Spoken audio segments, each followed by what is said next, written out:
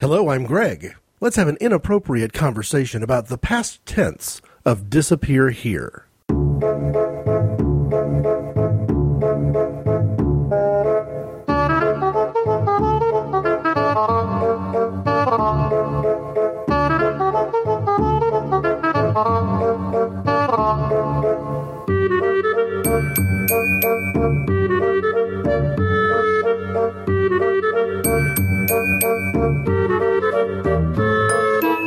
That's a bit of a cryptic title. It refers to two other works that I want to cover from my past today.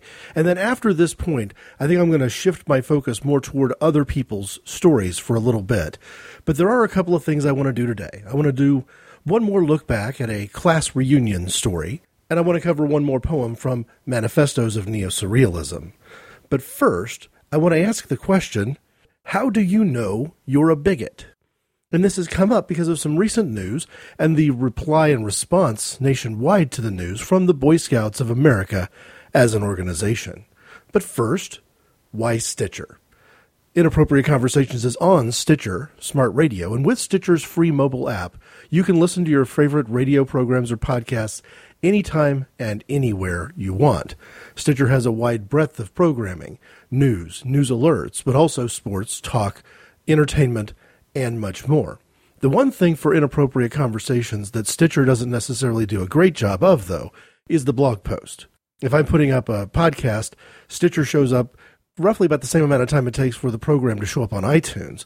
But with a blog post, there isn't any translation there. So it's still a good idea from time to time to visit www.inappropriateconversations.org.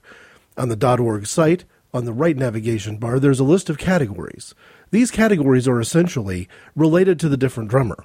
If you were going back and trying to find a particular different drummer from a particular show, the categories can help you weed out who's a sports athlete versus a film director versus a musician versus somebody who's speaking as an authority figure from a political or a theological perspective.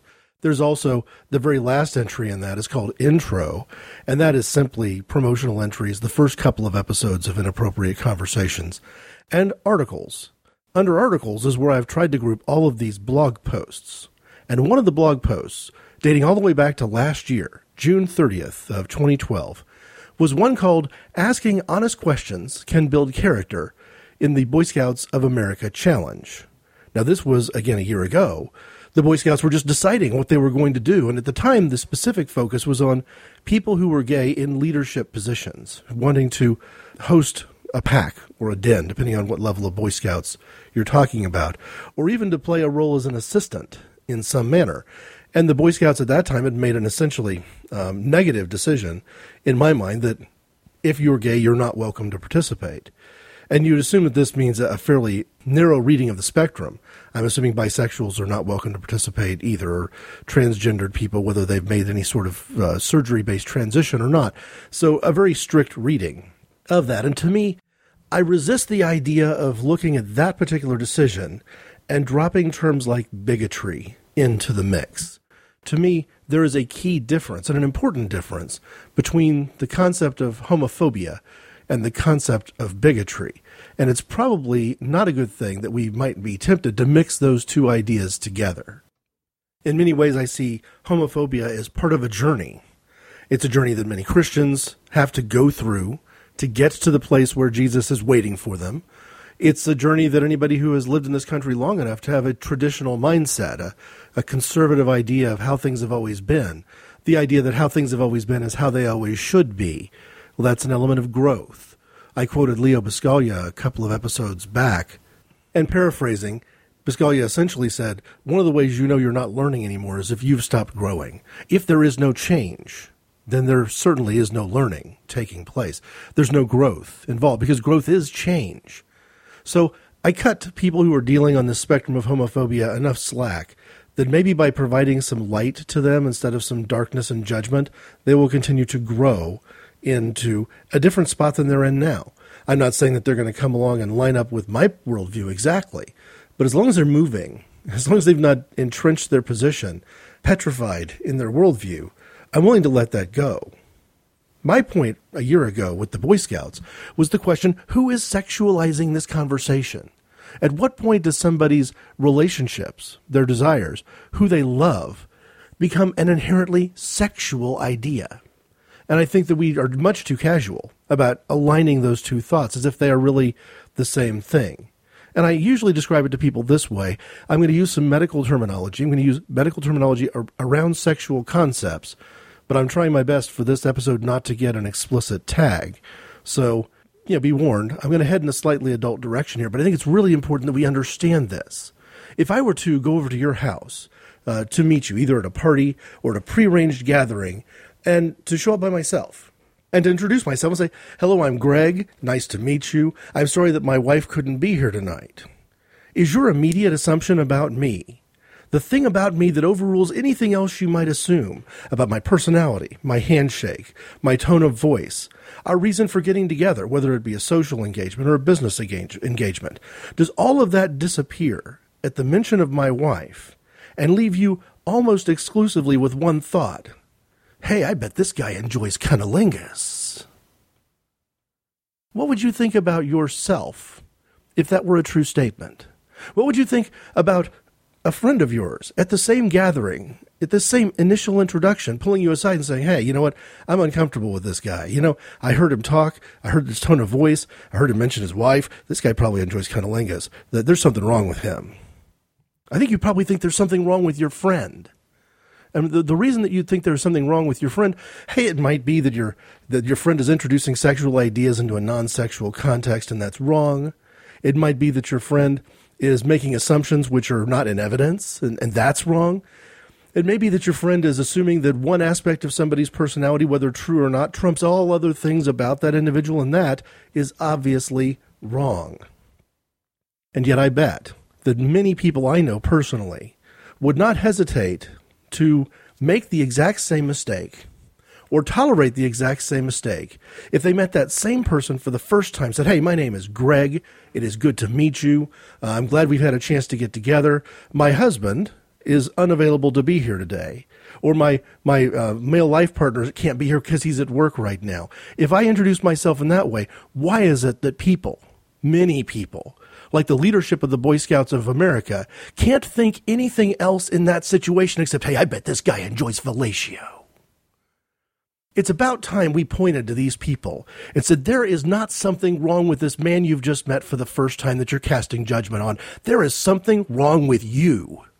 You are incapable of meeting people, of interacting with people in social ways, of having a public conversation. Now, granted, a public conversation you wouldn't have had in public 50 years ago, but nevertheless a public conversation without you sexualizing the context of the situation.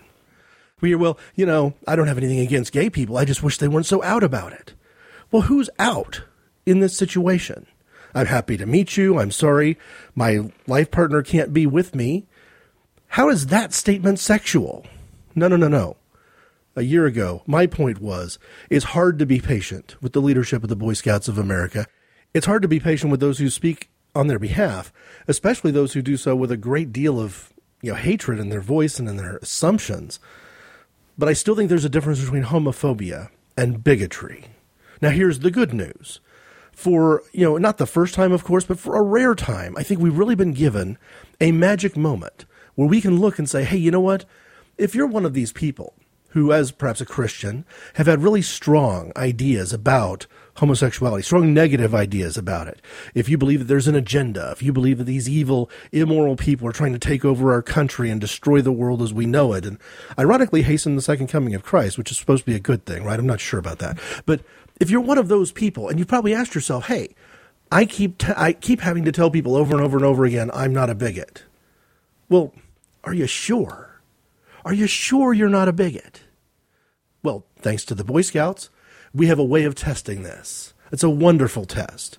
You see, the Boy Scouts of America have recently changed policy, not on the leadership of the group, but on participation in the group. And they've essentially said that if you're a young person, a young man, and you want to be in the Boy Scouts, and you want to do things the Boy Scouts way, so you're gonna take a pledge, you're gonna advance both your knowledge and your learning and your spiritual life, you're gonna grow both physically and emotionally, and you're gonna restrain from immoral behavior, including premarital sexual behavior, that you're welcome to be in the Boy Scouts even if you have come to realize that your identity is gay, that you have a sexual orientation that's gay, that you are, to make it as simple as we can, you are attracted to and feel a great, strong desire to spend your life in a personal, intimate relationship with a man someday. If you're that person, you're now welcome to be part of the Boy Scouts. Now, this has been, probably as controversial as I thought. I'd love to say that it's more controversial than I thought, but it really has probably been as controversial as I thought. From articles I've read, the Roman Catholic Church seems split on it. Those priests and bishops who are intelligent have spoken well and said, no, this isn't a problem. We've always asked people to delay their sexual behavior, and the Scouts are a good organization, and this brings more people into the organization. The Southern Baptists have predictably freaked out and are threatening, by and large, to kick all scouting organizations out of their churches and then not provide any home or any facilities for Boy Scouts anymore. Other Protestant groups are waffling, probably about what you would expect. But on a personal level, just person to person, who are you in this situation? If you look at this change in Boy Scouts policy and you have some doubt, well, that doubt could be garden variety fear, and we call that fear homophobia. And if you're hypersensitive about that word being applied to you, you probably shouldn't be, because I think probably most heterosexual people either have now or have at some point in their past wrestled with this. And if you fail to wrestle with it, you've probably been pinned by it. You probably lost the fight. You're probably, not just somebody dealing with homophobia, you're probably a homophobe, which is, again, a term I try to resist because I try to leave the label out of it, to take the ad hominem out of it, and give people room to grow and develop in a different direction. But some people are firmly entrenched in their positions, and for those people, the term bigot probably applies. So here it is. Here's the test. Really simple. If you support this new policy of the Boy Scouts of America, you are not a bigot. Of course, that's a pretty low standard. We probably can do better than that. If you are opposed to this policy, then something is dishonest in your worldview. Either you are a bigot, or you are probably a bigot and certainly a hypocrite in your love the sinner, hate the sin talk, which itself is probably due to bigotry, or you secretly believe that the Boy Scouts are all about encouraging teens and preteens to explore their sexuality. To which I ask, is there a hit it before you quit it badge? Because you know what? I stopped being part of the organization right in that, realm between the end of Cub Scouts and the beginning of Weeblos. But if I knew that in high school I could have earned a hit it before you quit it badge, I might have stuck around and become a full-fledged Boy Scout somewhere along the way. The reality is that the Boy Scouts are not a secret society designed to teach men how to take sexual advantage of women. It's not designed to show you the greatest masturbation techniques and to help you, ramp up your fantasy world to the next level. As a group, it is all about focusing elsewhere and having an expectation, whether implicit or explicit, to say, hey, we're not talking about sexual behavior. That comes later. Well, how is that any different from when churches tell gay people that we're not saying that you're going to hell because of your orientation? We're saying it's because of your behavior, and that if you could just live your life as a celibate homosexual, God will be happy as a clam with you. Well, you know what? I have just described the current Boy Scouts policy. Because the current Boy Scouts policy has an expectation that there's not going to be any of this behavior, heterosexually or homosexually. So if you're opposed to gay people stepping foot in your church, your Southern Baptist church, if you're opposed to gay people participating in Scouts because you don't understand the term openly gay as being anything else than actively engaging in sex acts, you are a bigot. Now, I realize I've just called Roman Catholic priests and bishops bigots. I've just called the entire Southern Baptist Convention collectively as a group of people they should be on their guard. They probably at this point need to prove to me that they're not bigots, because their policy is hypocritical.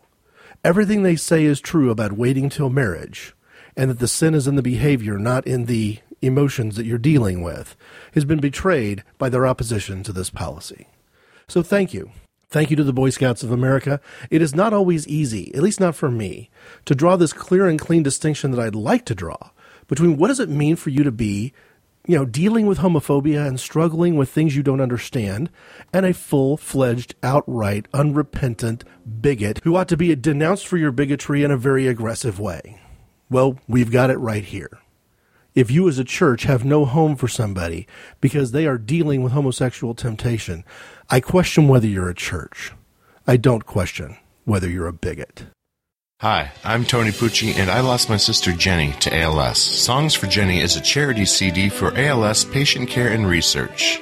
Otherwise known as Lou Gehrig's disease, ALS is a disease without a cure. The Songs for Jenny CD features my music along with guest vocalists from around the world. All proceeds from the sale of the Songs for Jenny CD will be donated to the ALS Association of America, Minnesota chapter. To find out more and to purchase the CD, please visit www.songsforjenny.com. I, for one, am glad that this Boy Scouts issue came up in a week when the material that I'm dealing with is somewhat shorter in length. Of the two main essays that I've written in my life after high school reunions, and the reason there's two is that I've only been to two reunions, this one's the shorter of the two, and to my mind, the less significant of the two. In Inappropriate Conversation 71, called Breast Deduction, I shared an essay that I wrote after my wife's 10-year reunion called Struts. Well, this one year earlier in time from a journaling perspective, is one called Past Tense. And I think I've mentioned it before a couple of times. Pun intended, with the spelling of the word T-E-N-T-H-S, getting past that 10th reunion. And to cover this particular material, to go on this personal storytelling route just one more time, and then breaking that up with some future material that takes us in a different direction, I feel like I need to introduce one biblical concept first, or one perhaps extra biblical concept, because I wanted to name a few names. I'm going to stick with first names only, and I couldn't have gotten to this essay before. It seems strange to say, hey, you've been doing this for 2-3 years now, and now you're finally getting to this story. It's older than the other one. Well, the reason is that I'm naming some names now that'll make sense if you've kept up to date with recent Inappropriate Conversation shows. Names like Marcy, Janet will come up. Other names that maybe are less meaningful, but there's one name I intend to not use. And I don't think I can cover this material without talking about this individual. This individual is very influential, but I've not really done much with this relationship, and I'm going to just call her Q. And the reason I'm going to do that is, again, I feel like I've got a personal connection, even if it's a decades-old personal connection with the other people that I've talked about. And even though I feel like that there's something important, some spiritual connection in this case as well, some sacredness to the friendship, I don't have the same quality of relationship that I feel like I'm comfortable enough to say, well, let's drop a few names here. So trying to come up with a euphemism that would work, a couple of things appealed to me about the letter Q. One was, of course, back when I was in school, there was a designer drug that was incredibly popular that started with a Q. And I don't know why, and I don't really care why, because I'm happy for the news either way, that it faded from popularity. My guess is that the underground market for ecstasy probably drowned out the market for Quaaludes. So I'm going to use the letter Q in this case. The other thing that Q does, though, is it makes a reference to New Testament sort of history, the literary archaeology of the New Testament, in terms of saying, hey, what does it mean to refer to what you might call hidden source material, lost source material that is in many ways anonymous? So the first 4 Gospels in the New Testament, the first 4 books of that part of the Bible, Matthew, Mark, Luke, and John. And scholars are convinced, and I'm persuaded by their argument, that there is a supplemental text at play behind the synoptic Gospels. Now, those synoptic Gospels are Matthew, Mark, and Luke. John, regarded as coming into its form later and from a different angle, different set of sources. And the thing about this is that, there's some Christians, some politically conservative Christians, who get very uptight with this seemingly factual piece of information, that there is unmistakably and undeniably a common thread of stories and events told between Matthew, Mark, and Luke. Sometimes they're placed in different sequences and contexts.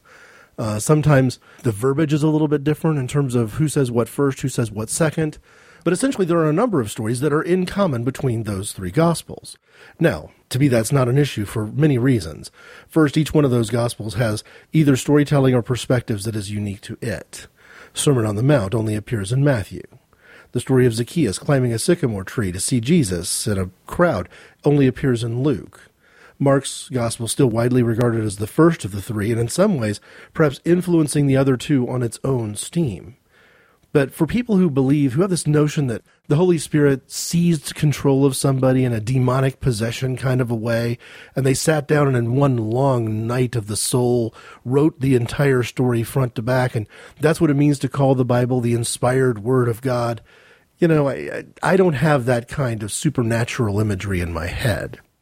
The Bible can be the inspired Word of God, even if it was written over a very long period of time, and even if what we call Mark's Gospel actually has several authors, and even if things that appear in the Gospels of Matthew and Luke were inspired by Mark's Gospel, or if all three were inspired by other material, and if this concept of Q being an underlying piece of information, a primary source supporting the writing of those Gospels is in some ways sort of a secondary history, storytelling, that there may be multiple forms of that Q as well, that there really isn't a place where we have this one event where the clouds part and the sun shines down and the angels sing and the story is written down.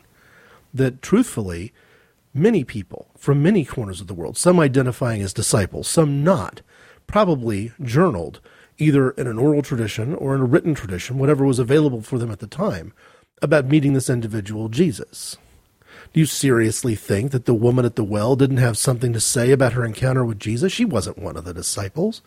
It's surprising to me that the Catholic Church hasn't renamed her Mary, because a lot of the original church leaders, specifically in Roman Catholicism and Eastern Orthodoxy, before the Protestant Reformation, became obsessed with trying to make all of the Marys in the Bible one person, with the exception of the mother of Jesus, who they sometimes don't view as being fully human. Yeah, I have a problem with that. Mary, the mother of Jesus, is one Mary. Mary from Magdala is a different Mary. Mary from Bethany, the sister of Lazarus and Martha, is a different Mary.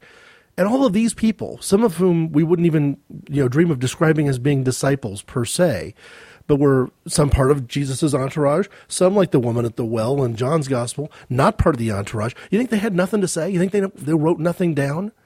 You think that for 100 years there was no biblical material and then suddenly, boom, here's the scriptures? It didn't work that way. And this idea of Q is a concept that says, hey, people were writing about Jesus all along. And some of those writings became codified.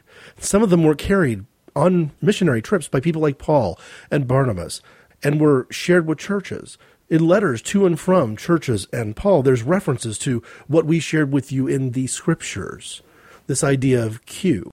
So I'm going to refer to this idea of Q as being, what is this? What is the wild card in my storytelling? What is the anonymous piece of esoteric, unpublished source material? What's the primary source between the end of my junior year and the end of my senior year in high school where there's a gap?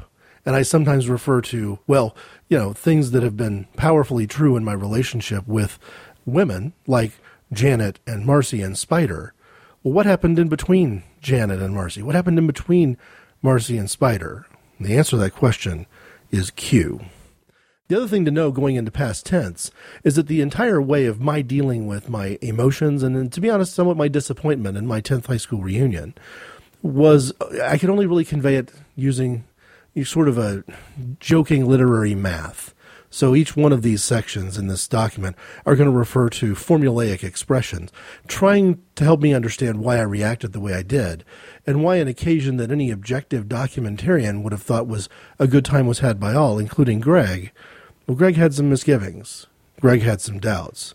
And I don't like this essay as much as the one that I wrote a year later after my wife's reunion, because in some ways, the one a year later after my wife's reunion was interesting because of what was there. And this one was interesting primarily because of what was not. Here's past tense, starting with the first section, the formula. The sole purpose here is to jot down a few quick ideas so I don't forget. Taking a statement now will preserve this evidence in the event it subsequently becomes necessary to use these views against me. For the sake of argument, let's call this June 24th, 1992. It's really a day earlier. But I like the number 24 better, and this is, after all, just for the sake of argument. The topic for debate is my just completed 10th high school reunion. The given. Marcy, Janet, Julie, Kelly, and Mark did not show. Q did. With the help of at least some of the other 5, though, a conversation with Q had little chance of exploding, causing massive property damage and injuring dozens. Take Y, X, A. My parameters. On a not-so-selfish note, these key absences upset what was, for me, the delicate balance of our high school. Defense. I can contradict the view that my disappointment was purely selfish by presenting the names of many others I wanted to see and who did attend. Blake, Clint, Barrett, Jim, Spencer. I'd also like to add some unexpected surprises. Sharon, Mary and David, and fellow premature affluent case studies, Lynette and Mark. Even though I don't exactly know why I didn't anticipate seeing these people, I'm nevertheless glad I did. Offense. For 15 years, I've made a defensive effort not to trash people, sort of a predictive and protective use for the golden rule. I'm not looking to change that now. To do so would smack of blasphemy. After all, what cause did Tim have to be friendly to me? Yet he was. To respect all the quiet tolerances I received this week, I'll make this offense a conservative one. Such an approach shouldn't be too difficult for me. As I was telling my wife while we were disappearing slightly early the final night, I doubt anyone would have expected a conspicuous reaction from me at this event.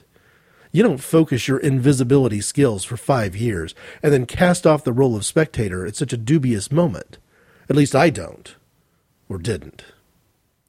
Y is greater than or equal to X plus A. Nothing clicked. Or perhaps based on the spelling, nothing cliqued. Back to the point.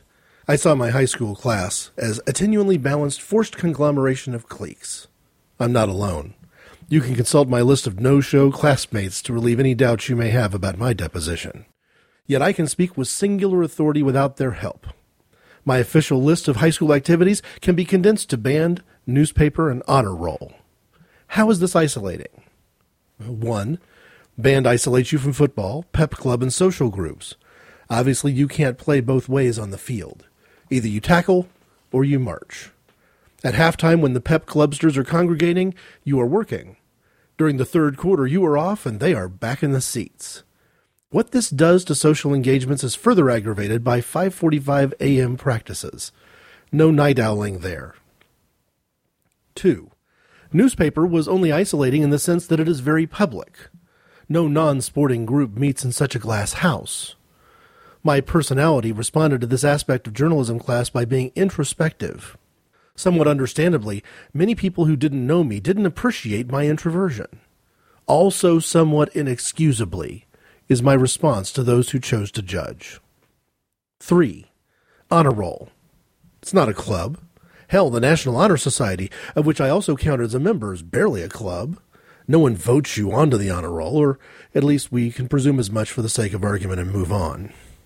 If Marcy and Q wanted to know why I attempted a case study of intersexual friendship during my senior year, Janet and several others can provide the details. But honor roll is the concise answer. Maybe a great many people found their names on the dean's list without thinking very deeply about anything. But I didn't. Now, if my twisted worldview could isolate me from the people with whom I shared sacred history, it's quite easy to see how honor roll could isolate me from others. My foray into this one person's past is only part of the puzzle. Not only do I leave out entire cliques like the upper middle class set, the UMC, but I have no means to examine the cliques within those cliques. I do know the divisions existed because I could see them from inside my own groups. Though I cared very much about both Sherry and Sandy, something other than age prevented any convergence among those band members. And the fact that newspaper was the only real link between Janet and Marcy formed their separation. Y minus X does not equal A. Janet rules. Old material, I'll grant, but it's here in the essay. While I can only guess about what divided other cliques into subcliques, I'm willing to do just that.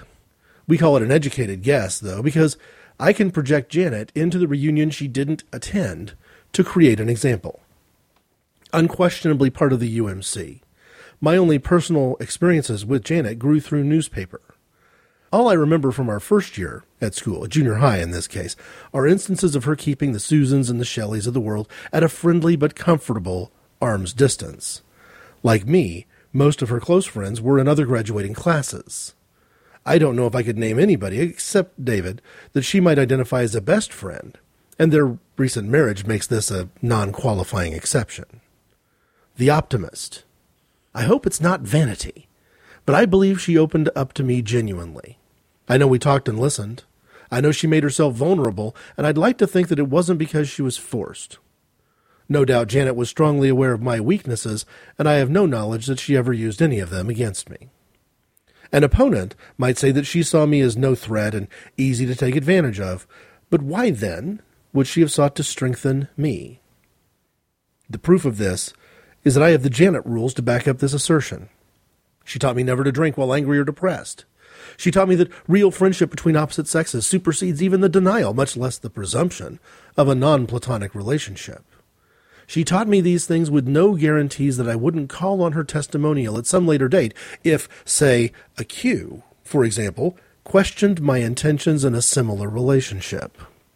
If anything, Janet could not have anticipated that I would have found the strength and support to withstand such a challenge alone. Pessimist. The antagonist view accepts the Janet rules, but takes as a given that they were conveyed without any intentional teaching on her part. The counterpointing view is simple. I had information about an enemy of hers in a clique she couldn't get the credentials to speak within. I gave her not only the news she needed, but the speaking voice she wanted. She risked very little, since the UMC clique had the power, indeed the God-given mandate, to use people. I risked more. The evidence of my effective standing in the band clique was clear even 10 years later. I don't blame Blake, and I don't blame Janet, but a pessimist would. Proof? A pessimist would blame Janet for my risks as a routine part of his depth of pessimism. You see, my argument that Janet really cared about me would include telephone calls as my critical evidence. Sure, you can discount talking to a classmate, any classmate, in any class. Sure, Janet may have been just as embarrassed about being seen with me between classes as I should have been about dicing a good friend's sister. What about the telephone conversations? Anyone would take advantage of a chance to confide in someone she trusts. Optimist says your relationship was vital through vulnerability. Pessimist says she knew you didn't have the power to haunt her anyway. The question remains, why would she take time to listen to my situations if she was only using my connections as any UMC member could be drawn to do? Call me an optimist, but I cannot prove any negative answer. Stricken from the record, as unproven, a pessimist would be motivated to find out what outside sources the UMC clique might use for humor. Just as someone from the intelligentsia might regard my Janet rules as pathetic. All right, but in a personal and genuine way. A select group from the UMC might find my half of those conversations embarrassingly, voyeuristically funny. There, I said it. Let's move on, because I don't endorse this point of view for a second. X squared is greater than 2 times y plus x. Assigned seats. Having extrapolated the details of my background with Janet, I think anybody might have a difficult time guessing where she would invest her time at the reunion she missed. How much would go to Terry, Tim, or me? Not having the answer proves my point. The school was composed of cliques. With so many missing links, even someone who so effectively moved through them might have trouble choosing a table during the reunion banquet. I hope this point isn't depressing. Let's face it, I'm pensive and I always have been. But I didn't find the reunion experience depressing, even with such a high rate of missing friends. If anything, I woke up to how important these people are. I had taken for granted that some omnipotent reunion committee would deliver my friends unto me, and that was naive. The UMC clique didn't take care of Janet. The French Club clique didn't take care of Marcy. The elected officer clique didn't take care of Mark, and so on. It wasn't my job either, but I'm in no position to spread around a great deal of blame. My disappointment came of my own making, because I wasn't thinking ahead and making connections. I forgot that I wouldn't have more than a word to say to most of the people in other cliques without these friends there as contacts. A conversation with Q did not get past cordial. It couldn't without the mention of Marcy. Lacking the college years with Kelly and the year near Julie, I've got about 4 years completely unaccounted for in a class reunion sense. Hell, Janet would have had to introduce me to, well, everybody she knew. Sammy might be the only man at the table who could identify me from a photograph by name. That's just the kind of person Sam is, and not any particular moment that I would recall. For these reasons, I felt at times like a Dravidian debating at the Indian Parliament without the benefit of a common English language and most of my translators on strike. My feelings weren't controlled by a sense that I didn't belong, which is odd because I felt that way in high school and nothing substantial has changed during the decade. No, it was more of a sense that I was participating in a process that wasn't capable of providing me with any non-token gesture. Something like the National Honor Society, I suppose. 3x plus 2y divided by 0 equals E. Predictable conclusions. Enough said. On to the highlights. I must not have known that Sharon was married to Chip. That's great. A class act for a class act. I like Blake's wife the best of the wives I met, but that may be because I care more about Blake. During the 5 minutes that I met Clint's wife, I liked her too. You can see the pattern developing. Few of the physical changes among my classmates surprised me, mainly because there were so few changes. Jim is pumping iron. He's still Jim. Valerie has lost weight. Doesn't seem as tall as she did a decade ago. It's a good look. I wish I'd written down all the nice things I predicted about her so I could gloat right now. Susan is even smaller than Valerie. Hope no one takes that as a big compliment. I really wanted to buy Susan a large milkshake. Susan's the only other person who kind of disturbed me, though. Susan and Donna had two of the only reasons I ever attended a modern dance assembly.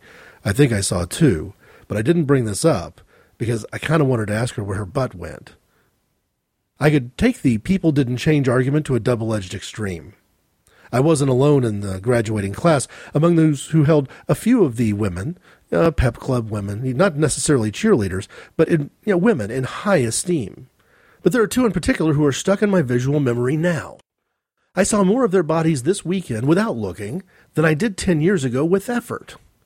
I don't want to imply that Saturday was show and tell day and so brought her breasts, but it might be better if you drew your own conclusions from the evidence that was no doubt presented to you at some point during the scheduled events. If one goal people bring to a reunion is the notion of making up for lost time, perhaps many of us achieved just that. I'll have to count myself out, though. I wanted to reset the clocks with some classmates who couldn't spare the time. I got all wound up for nothing. Let X equal X. Did I just end up on a show where Bill and Ted's Excellent Adventure is up against Forbidden Planet, and somebody just voted for Bill and Ted's Excellent Adventure? Welcome to Game Fights, the Ponzi scheme of podcasting. I'm David Shaw. With me, as always, is Mr. Mike Ortiz. So what are we fighting about this time, David? Best sci-fi movie of all time, best token minority, best animated TV series. Listen. GeekFights.net.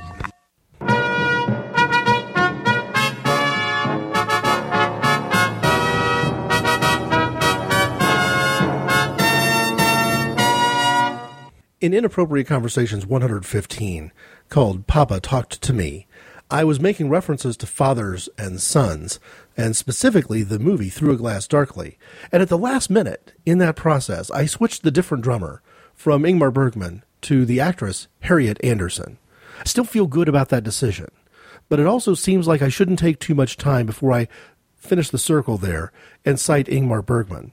And in this topic, this idea of looking back at reunions, dealing with past regrets, trying to sort out disappointments, Bergman's really an excellent choice. When you look at his films, perhaps the earliest one of them in the series being Wild Strawberries, all the way through to Fanny and Alexander and After the Rehearsal in particular, there is a theme running throughout his works, but particularly the classic era of his work, that has a lot to do with these moments of regret and disappointment, things being built up in your head that fail to live up to your thoughts, and being somebody who's, essentially a surrealist by nature, somebody who's able to put that visually on the screen in dream sequences, even in hallucinations. We're talking about the movie Wild Strawberries. It's an excellent example of that whole notion. Just to deal with that one film in particular, which, to be fair, I've only seen in its entirety once. I've seen many clips since, and probably am long overdue to see this movie again.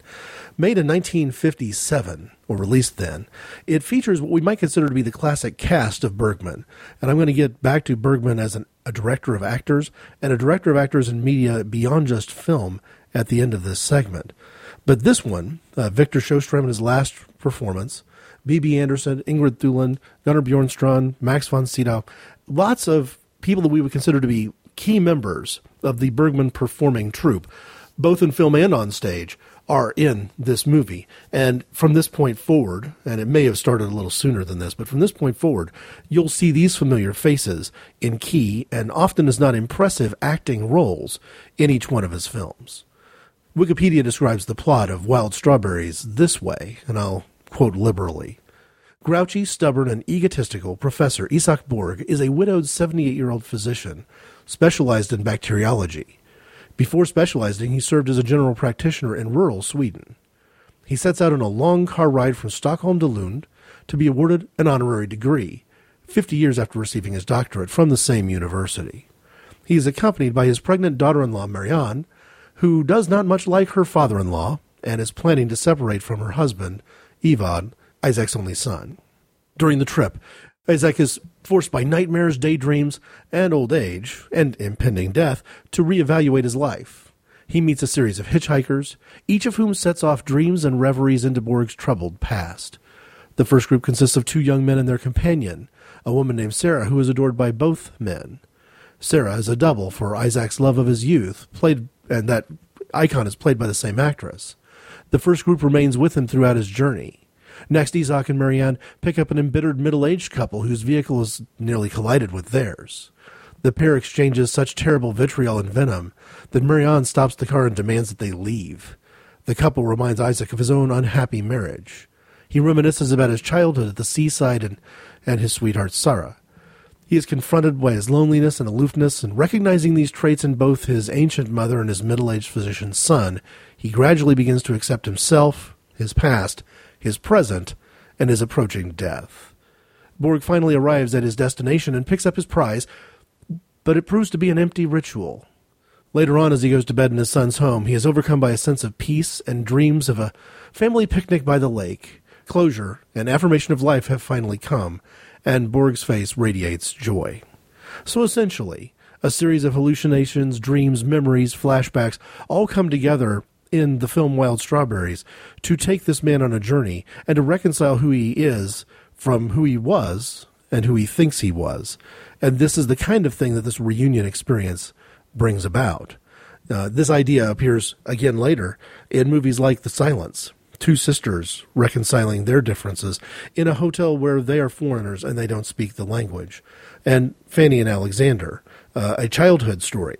And the haunting image near the end of that story, where the boys have become separated from their family due to a marriage. They're in a what I would describe as the worst kind of religious household, a very judgmental, a very authoritarian and violent religious household. Finally, being reconciled with the rest of their family, the boy is still haunted by the memories. And one of the more spectacular images in the entire history of Bergman's filmmaking is the young boy's hallucinatory recollection of the violence that he suffered, manifesting itself even in the relative safety of being restored back to his original family home. I've only seen the 3.5-hour theatrical cut, international cut, of Fanny and Alexander. On my list of things to do at some point is to watch the 5+ hour version that Bergman put together for Swedish television. I'm only assuming that the absolute artistry throughout the 3.5 version carries on for the 5 hours and simply just adds more to the rounding out of the very large cast of characters. From a category perspective, I'm going to cite Bergman under film direction. On one level, that's a little bit short-sighted. He was in many ways a theatrical director, and even when he was making some of these films, he is still functioning as a theatrical director in the film media. It's clear, whether it was television or whether it was cinema, that Bergman was still dealing with an ensemble cast, still dealing with a very wordly, impressive screenplay, where the dialogue does a lot of the driving for him. He, in some ways, did a good job over his career, aligning himself with two primary cinematographers, two very talented cinematographers, and allowing them to fully collaborate with him and give him someone else who was kind of working in a parallel track on the filmmaking, where Bergman, of course, had final approval. But at some point in these collaborations, you get the impression that there wasn't a heck of a lot of final disapproval necessary because his vision was appearing on screen. But first and foremost, I see him as an actor's director, and he does this in a way that if you were to compare him with someone like Alfred Hitchcock, you would find a stark contrast between the two, where the Hitchcock focus would be primarily on plot and action, less on dialogue, and certainly less on acting. It's a famous quote about Hitchcock, where an actress once asked Hitchcock what her motivation was in this particular scene, and I think his answer was something to the effect of, a paycheck. You're being paid to be an actress. Go motivate yourself. Or in more than one occasion on sets, trying to calm the theatricality of his troupe down by telling them, hey folks, this is only a movie. I don't get the impression that those are words likely to have come out of Bergman's mouth. Bergman worked well with actors, and to the degree that he found them frustrating, I think he probably found them less frustrating than your average film director.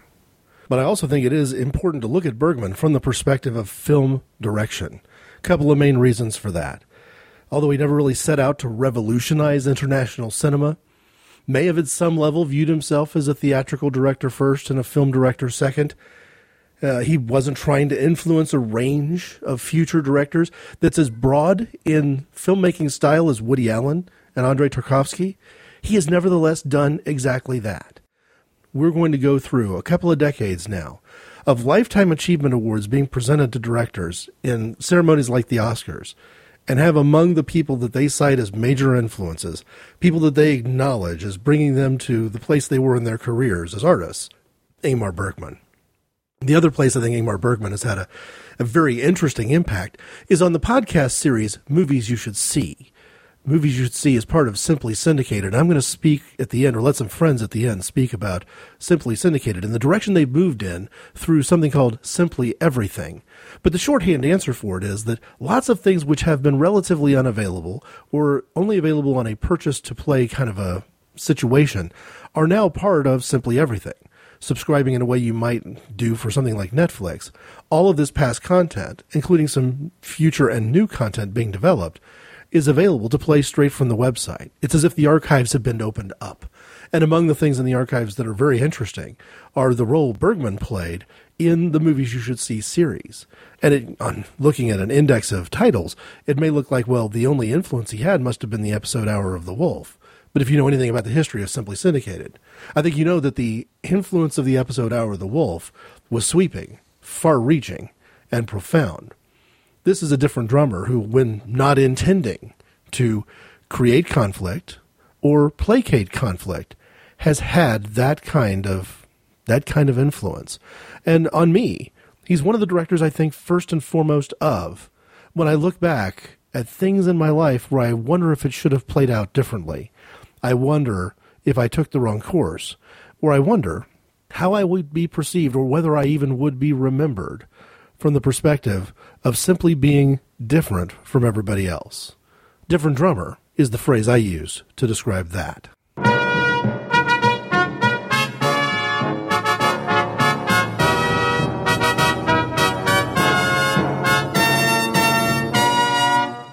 Okay, so let's put the pieces together with one more dip into manifestos of neo-surrealism.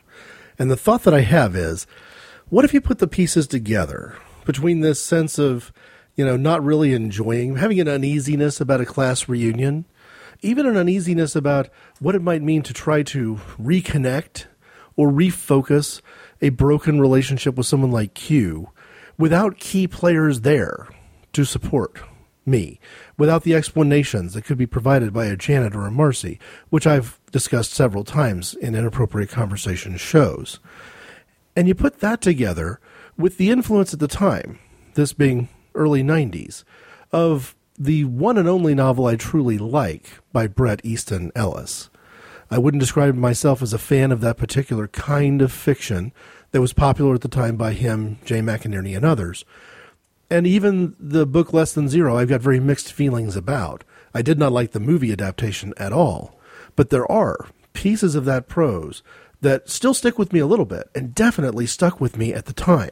So let me share just a little bit of the writings of Ellis. And I think you'll see how that, combined with my reunion experiences, led to a prose poem I call Disappear Here. First, Ellis. People are afraid to merge on highways in Los Angeles. This is the first thing I hear when I come back to the city. Blair picks me up from LAX and mutters this under her breath as she drives on the up-ramp. She says, people are afraid to merge on the freeways in Los Angeles. Though that sentence shouldn't bother me, it stays in my mind for an uncomfortably long time. Nothing else seems to matter. Not the fact that I'm 18 and it's December and the ride on the plane had been rough, and the couple from Santa Barbara who were sitting across from me in first class had gotten pretty drunk. Not the mud that had splattered on my legs and my jeans, which felt kind of cold and loose earlier that day at an airport in New Hampshire. Not the stain on the arm of wrinkled damp shirt I wear, and so forth and so on. He ends the paragraph with saying, all it comes down to is the fact that I'm a boy coming home for a month and meeting someone who I haven't seen for 4 months, and people are afraid to merge. Or, more to the point, this quote. I turn the radio up, loud. The streets are totally empty, and I drive fast. I come to a red light, tempted to go through it, then stop once I see a billboard that I don't remember seeing, and I look up at it. All it says is, disappear here. And even though it's probably an ad for some resort, it still freaks me out a little, and I step on the gas really hard, and the car screeches as I leave the light. I put my sunglasses on, even though it's still pretty dark outside, and I keep looking into the rearview mirror, getting this strange feeling that someone's following me. And later on, after a chance meeting, he's staring at me. I stare down and take a drag, a deep one, off the cigarette. The man keeps staring at me, and all I can think is either he doesn't see me, or I'm not here. I don't know why I think that. People are afraid to merge. Wonder if he's for sale. Now, I'm not saying that I took that inspiration in a direct way and did something with it. No, months went by, many months, and other experiences like class reunions happened without much of a direct connection in my head. And even a little bit after that, I finally put my words into writing. And you know what? I have just opened up Manifestos of Neo-Surrealism, and I'm shocked by what I'm seeing. Because I've been quoting things from 1992 and thinking about reunion events that would happen, and I would have assumed that I had written Disappear Here after the reunion. The date on it is July 3rd, 1989, almost 3 years before the reunion experience. This is the poem. I swallowed again and took a good long look at my surroundings. There were 4 of them by the door. All of the windows were closed tightly, and I wasn't completely certain there weren't bars on the outside. Even if I climbed onto one of the ballroom tables, I couldn't leap to any of the chandeliers hanging off the 12-foot ceiling. My options, or lack of them, made my course of action perfectly clear. Then I was overtaken by the fear. Make that fear. Well, I had eluded fear for almost a year. I knew it wouldn't be long before the disease once again clutched me in its stranglehold. If I disappear here, I may never become visible again. What else deserves the distinction of capitalization? After all, I don't appoint proper nouns in a cavalier fashion. No, I think you'll find that my fear is the primal fear of every educated mad scientist. Yes, I recall the time I mixed the potion with a tad too much free spirit. I remained invisible only from the waist up. Embarrassing indeed, but not fearsome. Then there was the time I inverted the amounts of masculinity and machismo by mistake. Not that the recipe hinges upon those ingredients. Still, it fouled everything, and only my head was left invisible. That night wasn't frightening enough. Katrina took him to her place anyway. My fear is that I built up too much tolerance to the drug. I have to drink more and more to become invisible, and once so, I'm able to focus on less and less. A worse feeling comes from the flashbacks. Sometimes I become invisible when I don't intend to. At my high school reunion, I vanished in the middle of a group conversation. Nobody noticed. I grabbed my hat and made it float through the air. Nobody noticed. I reached out and lifted up Diane's blouse. Nobody noticed. I unzipped the fly on George's pants. Nobody noticed. George didn't even notice. I finally reappeared that night in the swimming pool. Someone I didn't remember asked me how long I'd been under. Hours, I said. The truth is, I've been under for years. Now, I'm so far under, I think the only way out is to vanish into thick air. I know I can do it without being noticed. Deep down, I know I won't be noticed if I never surface again. She started to approach me, and I quickly finished my drink. I'd never seen her before in my life, but she acted as though she knew enough about me to test her theories. She must have been invisible all this time. Perhaps she had been transparent at the same time as I was, enough to know exactly what I have been up to. And this time, of course, she knew she had me trapped. "Come dance," she said. "I can read the signs," I told her. "Even though I haven't seen you yet, I'm pretty sure I know who you are. I'm also sure you can see right through me. And I'm sure of something else. Even if I could disappear here, it wouldn't get me anywhere."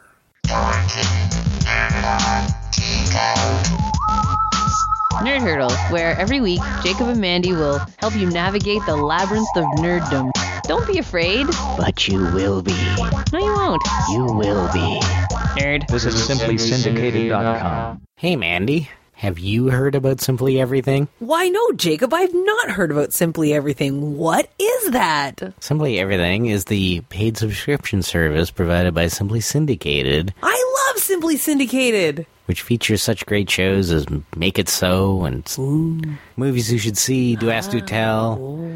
All the Federation shows like Starbase 66, Nerd Hurdles, The Masters of None. How do I sign up? Well, everything you need to know is at simplysyndicated.com/everything. Everything? I love everything. For a mere £4.99 per month. Is that what it is? That's what it is. 99 pence? I don't know. I don't know how they say it. Like £4.99. What about £4.99? £4.99, yeah. For under £5? For under £5 of flesh. Not of flesh. That's not what they deal in the UK? I don't think so. That's not what a pound is? It's not a pound of flesh? I think so. Everything I know about Shakespeare has led me to believe that a pound is a pound of flesh. Yeah. No, that's in Venice. Oh, right. That's why we're not going to Italy. Yeah. On vacation. Right. It's a streaming service, not unlike Netflix. Ooh. When you sign up, you can listen to everything Simply Syndicated has ever made. Whenever you want? Whenever you want. It's simply everything.